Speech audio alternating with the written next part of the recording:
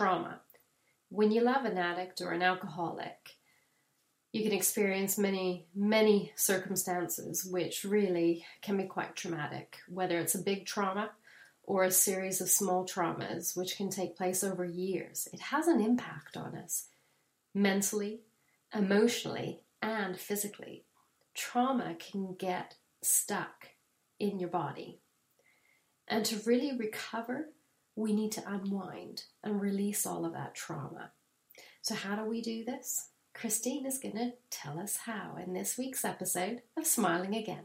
If you've ever loved an alcoholic or an addict, you will have reached an exhausted, painful point where you felt broken and struggled to keep it all together. That was me a few months before I lost my husband to alcoholism. I am Kim Moore, your host of Smiling Again. And in each episode, together, we'll take small steps, just one thing at a time, and learn to take care of you. Together, we'll let go, find forgiveness, break free of guilt, and live with self-compassion so that you can feel good on the inside and start smiling again. This podcast is made possible by the Blossom Community, which is a membership where you can connect with others who are on a guided healing journey, following a pathway to peace. Healing really is easier together. Join us.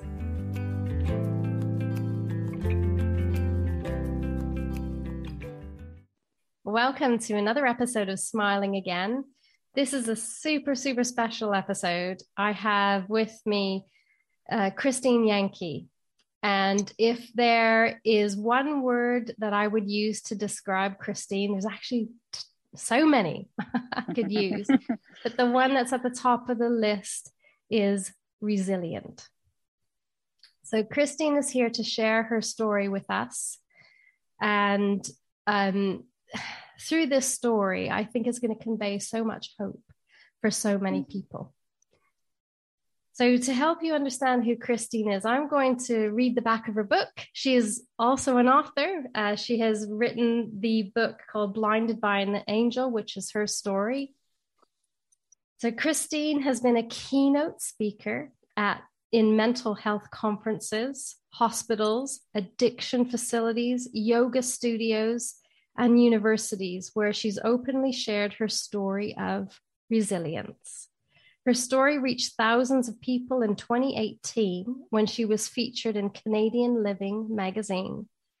She's also been a mentor to many in the field of addiction and recovery. She specializes in trauma-informed yoga and is also the co-author of clinical research gathered on residential treatment programs. She's a mental health advocate and will be this year's community champion spokesperson for the Run of Women event, which takes place in 18 cities across Canada. I had to read that, Christine, because there's too much goodness in there and I didn't want to miss anything. So welcome and thank you so much for joining me today. Oh, thank you for having me. Well, I'm super excited because I know this conversation is just going to help so many. Absolutely. Your story is unlike any story that I have heard before, and we all have a story, but yours is remarkable.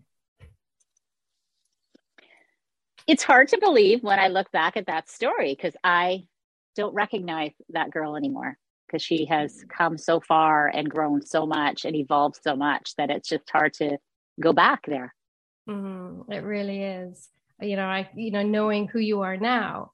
And I have to say, when I started reading your book, I didn't recognize the Christine in the beginning of the book. So it's interesting how you phrase that and how you talk about it, because I've seen a different side of you, and now I can see how far you've come, which is why I think this story is going to help so many, Christine. So thank you so much for being open and willing to share it. Absolutely. So I think the key thing here is that when you're listening to the story, you really get a sense of how you moved through trauma. Everything that happened to you, you continue to move through it. And I hope that's what people hear and that they take away from this. And, finding a renewed sense of purpose and meaning in life because of the traumatic events that happen. Exactly. And that's kind of like where people can't even foresee when they're going through something. They can't imagine that that's going to be something that good that comes out of it, right? We don't see that positive end where we're like, we're going to be on the other side of that. So it's great that when you get that feeling of just giving back to people and just like feeling so fulfilled to be able to share and help and inspire other people. For me specifically, a lot of women have resonated with my story just because I was a single mom. I struggled. I had a job. I was in an addiction facility myself doing treatment.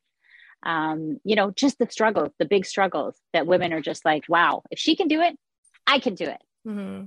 So let's start by giving people an understanding of, what has happened in your life. And if we go back to that moment when the police raided your home, take us back there and help everyone understand what you were feeling and how your life changed in an instant. Well, it's funny because it's going to be the anniversary in a couple of days. So it's 21 years ago. Yeah. 21 years ago it happened. And yes, my house was raided by the police. I did not expect it. It was 5:00 in the morning and we had just moved to a brand new neighborhood and my husband was a biker. And I was married, 3 beautiful boys. My youngest was 4. And we we're just settling into this new place. And one morning it's kind of like, I don't know, you probably have been there, Kim, where you're laying there and there's this eeriness and quietness at the same time. Mm. And it was like, I felt like there was people outside my window. And it took about 5 minutes or so. And then I started to hear these mumbling of people like from a distance that sounded like someone was robbing my house. And so I kind of knocked on my husband and said, "Oh my God, I think we're being robbed." And he sat up and he kind of like just put his hand on me and said, "It's a raid." I said, "What?" He says, "It's a police raid."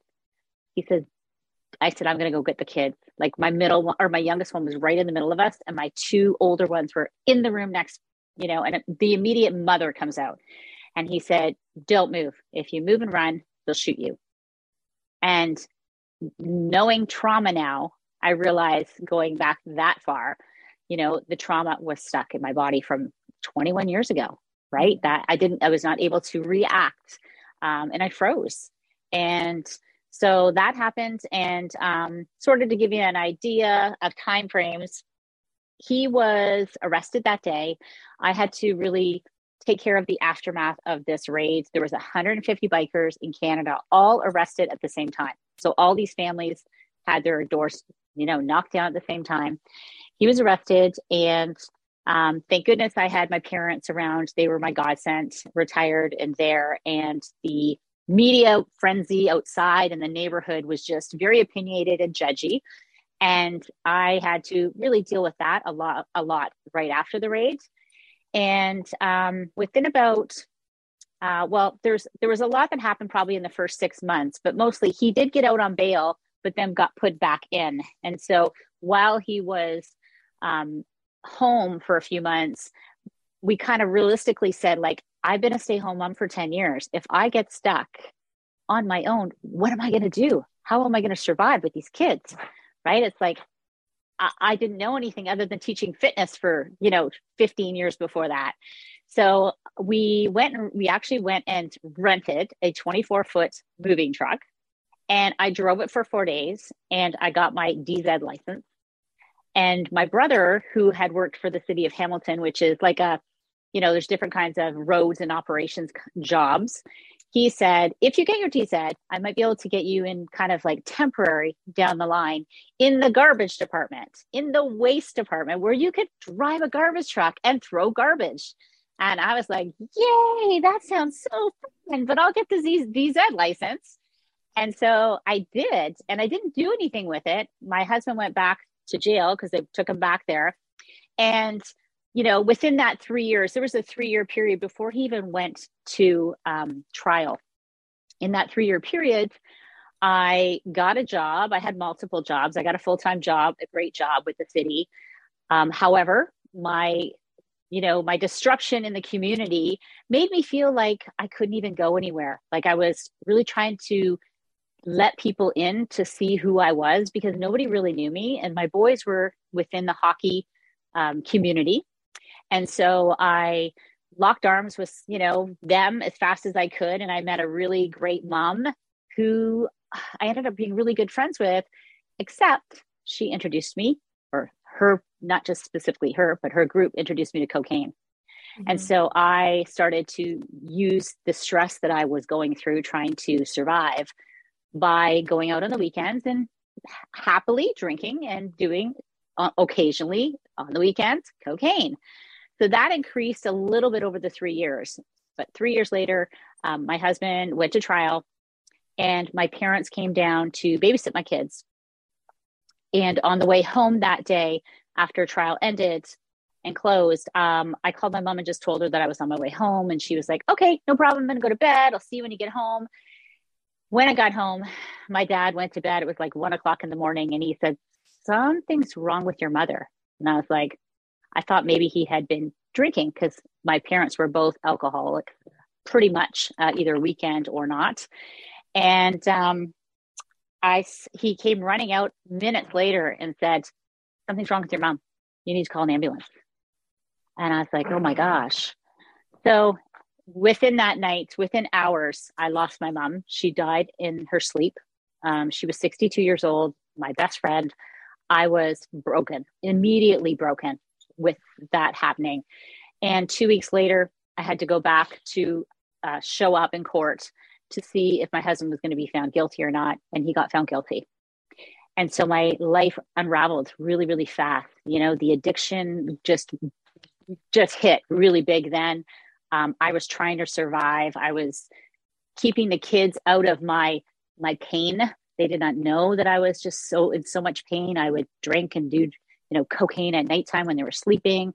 And I would just pretend everything was okay. Cause that's, moms do that. It's like, everything's okay. I know we lost your grandma and I know your dad's in jail, but we're going to be okay, which is ridiculous looking back now. Right. But I didn't want to deal with it.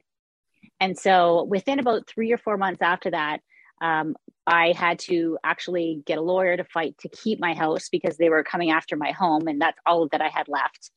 And my husband ended up going back into court where he was sentenced to 20 years in jail. And so that was really my realization because I had a lot of hope. I had a lot of hope before then. I was holding on with strings thinking he's coming home. I just need to figure this out until he gets home. And that's my survival was just temporary. And then it became full blown. And what else became full blown was the fact that I jumped more into the addiction. And within about 3 or 4 months, thank goodness, I figured out that I needed to get help. And I went and actually went into detox and went into a women's program, a day program, and did a 5-week treatment. And that will be 18 years ago, this December, that I went into that program. So that changed my life, just getting sober. And the next 4 or 5 years, I started to really kind of find a little bit more independence. I ended up divorcing my husband. I met a really great guy who's I'm still with right now. He, has been taking care of us all. But 6 years after my mom died, my dad had never been the same. He was broken in so many ways. He ended up dying by suicide. He took his life 6 years later. So that was probably, I think that was kind of almost the breaking point for me where I started to have these feelings show up that I couldn't keep compressing, like keeping them down or suppressing. And so a couple of years after he died, I'd already done a yoga teacher training, which started to kind of unravel me a little bit. Like I could tell my emotions. I was, through that whole thing, I was seeing tears where I hadn't seen tears in years. It had been like 8-10 years of just shoving it down. And so I ended up doing a yoga teacher training that started to kind of get me to, I guess, loosen up a bit. I'm not even sure what it did, but it started to show up in triggers. It started to show up where I was becoming skittish and I was paranoid, and all these things, which if you look under PTSD, that's what those symptoms are. And I had no idea. So fortunately, I was diagnosed with PTSD, with generalized anxiety disorder, and I got help, and I got CBT for 2 years. I found this amazing yoga training to help me, because my physical body now was starting to show up in my pain in my shoulders and my hips, my low back. And so what I discovered was that you can do as much talking as you want in therapy, but you cannot take that stored trauma out of your body unless you somatically take it out. Mm-hmm. And I found a teacher training that did just that. It geared it towards people who suffer from that. And I became the first person in Canada to get that training. And I've been carrying it since 2013 around communities. I became a yoga trainer for this company. I have used it in an addiction facility for 6 or 7 years. I went back to where I did rehab, which I had not been back to. And I've been part of their treatment program, helping the women there by giving them these classes and helping them as well as it helped me. And we did research, and the research was published last year. So I've been very vocal in the last 8 years, 9 years, telling my story, because I was seeing how women reacted. I would talk in the addiction facility and I would be, wow, look at their expressions. There was hope. I could see hope in their eyes. They were crying because they saw themselves in me. And that was huge for me. So this, honestly, I never would have looked 20 years and say, wow, I am really going to have myself together. I'm going to actually have boys that showed up years later as adults, normal, without any problems, right? And so I know, you just go, wow. People are like, how are your kids okay? I'm like, they are. Like, I have 3 beautiful boys. Somehow, I don't know how they showed up without any problems, but so far, so good. So that's that's as short as I could do it, Kim. I mean, there's so much there, but I was trying to give the bigger picture, but there's a lot of in-betweens that people just need to hear kind of to get the story. Yes, I appreciate that. I mean, you went from a traumatic event of, a raid in your home. Not many people experience that. Yes. And that is huge. And in a very short period of time, you lost your mom, who you were so close to. And you lost your husband, who was put in jail. Yes, exactly. And you found yourself living a completely different life and turning to substances. Mm-hmm. And then suddenly you put yourself in rehab and you turn things around, and you make that sound so simple. And I know it's not simple. I know in your book, one of the things that you said was going to rehab wasn't the hard part. It's staying sober every day. Yes. So, it's how would you describe how your healthy living, because we can get into the things that you do. You've talked about your yoga. Tell us how you start your day, and because at the start of your day is when you set yourself up for the frame of mind that you're in, and how does that impact your staying healthy every day, staying sober every day? Every day is still a day for me where I thank myself, right, that I stay sober. But I can say I'm selfish, but I am selfish in the fact that I do me first. So I get up at 5:36 in the morning. And the first thing that I do is I either go to the gym if I want, go to a class, I teach a yoga class, or I do yoga practice in my home. I work out, I go for a walk in the trails. Everything has to be about my mental health right from the moment I open my eyes. And then I can pursue the rest of the day. And if that's selfish, well, I'm okay with the selfish, because I finally had to do that. And I don't have any little people anymore to take care of. So finally that time comes, right, when I can take care of myself. And I surround myself with really good people, right? The positive people. I connect with positive people like yourself. We get to connect online. And my day just rolls out of feeling good, physically moving, and kind of getting my little self-care in, and then carrying it on with the day of doing lots of positive things and just staying very focused and dealing with things. Yes, exactly. Dealing with things. I love how you talk about, some people think that if you take care of yourself first, that it's selfish.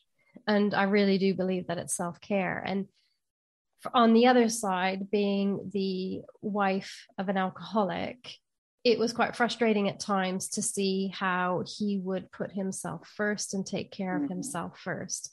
And I really didn't understand it at the time. Whereas I'm in a different situation now and I'm learning to take care of myself. And everyone listening needs to hear that message of the importance of self-care. It's not selfish, it's self-full, filling yourself up. Yes, yes. And you said something important though, because your husband, when he was probably drinking, was selfish. So you viewed his, things that weren't healthy as selfish. So it's funny probably to hear somebody say they're selfish, but in a healthy way, right? Yes. Because you Yeah. might have got that. If it was a healthy thing that he chose to do, you might be like, oh, okay, and learn from that. Yeah, true. Absolutely. So tell us a little bit more about the yoga, the trauma informed yoga, because you talked about, holding on to the trauma in your body, which is something that I feel myself. Mm-hmm. Shoulders, lower back, neck, it's hips, it's all in there. Yes. So we're going to do some work on that. We're going to schedule that in, but tell us a little bit more so people can understand, what does it mean, trauma informed yoga? Well, trauma informed really is, I have a specialization on top of that, but trauma informed just means that really you are, it's using words that are inclusive. People are not feeling alone. We're in this together. We are also not saying like you do this, you do that. There is a sense of oneness when we talk to people in a yoga class. And we are a teacher. We're not an instructor. We're telling you what to do. We want you to actually feel like you have permission or control again with your own self. And if you have been traumatized or have held trauma in your body for a very long time, you haven't connected physically with your body. And so there's some neglect there, right? And the reason you probably haven't is because you don't want to feel, and you have to feel to heal. Mm-hmm. And so for me running all that time, I was like this, right? Every time something happens, you're just like, you can feel your body. And eventually there's a special little muscle called your psoas muscle. When you think about it, it's responsible for helping you curl in. It shortens because you've spent all this time. In fact, it really shortens if you never get out of that. And so when you start to do this trauma yoga or the yoga that I teach, we actually release and reset your psoas muscle because you really need to dig into that. And then you can't just like let it go. You have to work towards sort of, a little bit at a time, working through that. And that's anything that is pain in your body that's showing up. What people need to realize, I hear it all the time. Oh, I'm out of shape. Oh, I'm not flexible. Oh, I'm too old. That's why I have a sore this and a sore that. If your body's in pain, legitimately for other, like if you have obviously health issues, your body is speaking to you. It's saying, help me, right? Like stress it just sticks in our body. And so somatically, these classes are moving through the body, grounding ourselves, and also very slow limbic movements. That's how we get the physical part of the trauma out of our bodies. And so, we can all do the mental and emotional work, but we need to also put that physical together and start to move through the body. And that's where it starts to unwind very slowly. It's interesting listening to what you're saying, because when I started yoga, I started with yin yoga. Mm-hmm. And I was just drawn to yin because it was slow and, holding the poses for long periods of time. And I found that quite helpful. So it's interesting to hear you mentioned, doing things slowly. Mm-hmm. And the importance, which is very hard. It's hard. I'm surprised you liked it because it's hard to slow down because you're like this, right? It took me a long time to slow down before I even got on a mat. This Honestly, has been in a process for years. really, yeah, it takes time. Yeah. So it's the slowing down and being still that I think took me the longest amount of time. And I think that's one of the things that I found challenging about healing is uh, you have to be patient. Oh, it's lifetime for me. I think it's for the Yes, rest of my life. It's never going to exactly. stop. Exactly. It's never going Yeah, to stop. So I'm going to read something from your book, if I might. sure. And then if we can discuss this, you talk about I have chosen to have a growth mindset instead of a fixed one. Instead of avoiding challenges and hoping that they will go away, I choose to embrace them. And I think there's many of us that when things happen, we sometimes can close our eyes and wish them away or wish that somebody would come along and rescue us. But the only one that's going to rescue you is yourself. Mm-hmm. Exactly. So, would you like There's to that big word, elaborate word. on that? Yeah, there's the big word, fear, Fear. which holds a lot of us back. And it's a matter of changing, what does fear mean, right? Because when you're fearful or you're excited, your body reacts the same. So I actually have an acronym for fear. It's feeling, excited, and ready. So when I fear something, I say go, because it gets me uncomfortable, and I'm always uncomfortable. And I've made a lot of choices that I was like, I don't know, right? It's that, but I should, because I know I'll grow from it. And when I've done it, I'm like, oh, I'm so glad I did that, right? Where I would never have felt that 20 years ago. I was just too vulnerable and afraid to lose things, right? Afraid to try, afraid to lose, because you're in that mindset of, oh, well, why bother try it? Because it's not going to happen. Or, bad things just happened to me, where I reversed it. And a lot of it I learned from CBT, cognitive behavioral therapy, where you turn negative thoughts into positive thoughts. I spent 2 years doing that. And that was the biggest lesson that I needed to learn. And I've really been working at that still from like 2012. For 10 years, I've been working at that. And I always just try to look at how, if it's something that's not good or negative or scared of doing it, why am I scared of it? Like, I have to say to myself, why? Because it's a good thing, right? And that's where all that kind of comes from, because there's a lot of people really stuck. Absolutely. So if I take you back to what you said about when you feel that fear, you just say go. Yeah. So I love that. And that's what I try to do using the Mel Robbins 1, 2, 3, 4, 5. Yeah. And so I give myself that count of 5 to go. Because I totally agree. But how do you get to that point where you're ready to do that? Because maybe there's a bit of space of time when you're not quite ready for that. Do you think there's a period when I guess maybe you just know when you're ready to go. I think you have to be ready, right? You have to, you have to get a little bit vulnerable. And did I think I was going to be ready to tell my story? No, like, I shut it down for 10 years, and I ran away from people who asked me, hey, how you doing? How's your husband? That's like the worst question people could ask me for 10 years after. It's like, or like, oh, you're that house, or you're that lady. Right. And so I was afraid to even say my name. And so but then that changed to being proud of myself. I got to a time when I was like, no, I'm proud of who I am. And so I started being more open. And those little pockets of openness really kind of cracked me a little bit more, because I started to see the value in the information or the life experiences I was giving people. I was seeing how much they could see, again, themselves in me and go, wow, if she can do it, I can do it. And then it just, then it kept going, oh, well, I fear this, but guess what happened when I did it the last time? And then you just become fearless. And that's where I wrote my book. And I was like, it's all coming out. And honestly, the moment I pressed that publish button, it felt like 10 pounds came off my shoulders, because all the questions I had been asked for years and years and years, I answered in a 400-page book. It became like this whole wow, like it's done, it's gone. And so yeah, I think you have to be ready, but it's baby steps. right? You don't want to, jump at something and then go, ooh, that was a bad decision, but feel uncomfortable. Be okay with uncomfortable, right? Don't be okay with just staying here and never trying anything. Let yourself get uncomfortable and see the results, see what happens. Absolutely. It's all about moving through the trauma.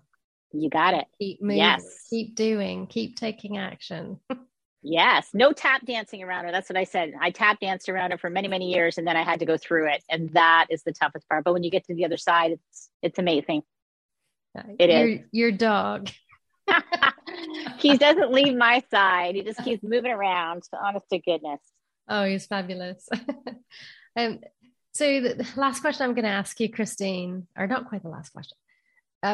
What do you think is the most important thing that you would like people to hear today after hearing your story? Oh, wow. There's so many things I'd like to tell people, but never give up. I think never give up. It does not matter whether you are an addict like I was, or you've lost your home, or you have no money. I struggled with all those areas and I never gave up. Keep going. You'll get through it. Just, have hope and just keep walking forward and try not to let things, pull you down. And it's okay to go down, but make sure that you come up stronger. So that's what I think the most important is. Yeah, absolutely. I think this is why I was so excited for people to hear your story, because of the amount of hope that you convey with so many challenges that you've overcome. And many of us have our challenges in private, whereas you had a whole media storm around you to add that layer to everything that you were dealing with. So many challenges in such short period of time, really. And look at you now, just a radiant bundle of sunshine and energy. To have that much of your energy, I think would be amazing. Speaking of, that energy, but also gratitude, right? We haven't even mentioned that word. Being grateful for the things we have instead of the things that we don't have, right? That little switch. We could say, oh my gosh, I don't have a house anymore. But we could say, yeah, but we have a beautiful apartment. Like, that's how I can make the switch, right? That just Absolutely. Look at what you have, right? Look at what you have. Yeah. Now, speaking of gratitude, I do end every episode with gratitude. And I ask my guests, what are 3 things that you're grateful for right now, Christine? I'm grateful for my health, always. I'm grateful for my family. And I'm grateful for opportunity to share and help people and really feel like there is, there's a purpose in my life. That is what I'm grateful for, that I'm able to use my story and create and help other people's stories. That's wonderful. Well, I thank you for being here with us today, sharing your story. I'm super grateful that you're here. I'm grateful that I met you. Out of all the thousands of people, in the community where we met, that we connected. And I know I'm going to do some yoga with you. Yes, you can. Yep. We'll figure it out. So I'm super grateful to know you. And thank you.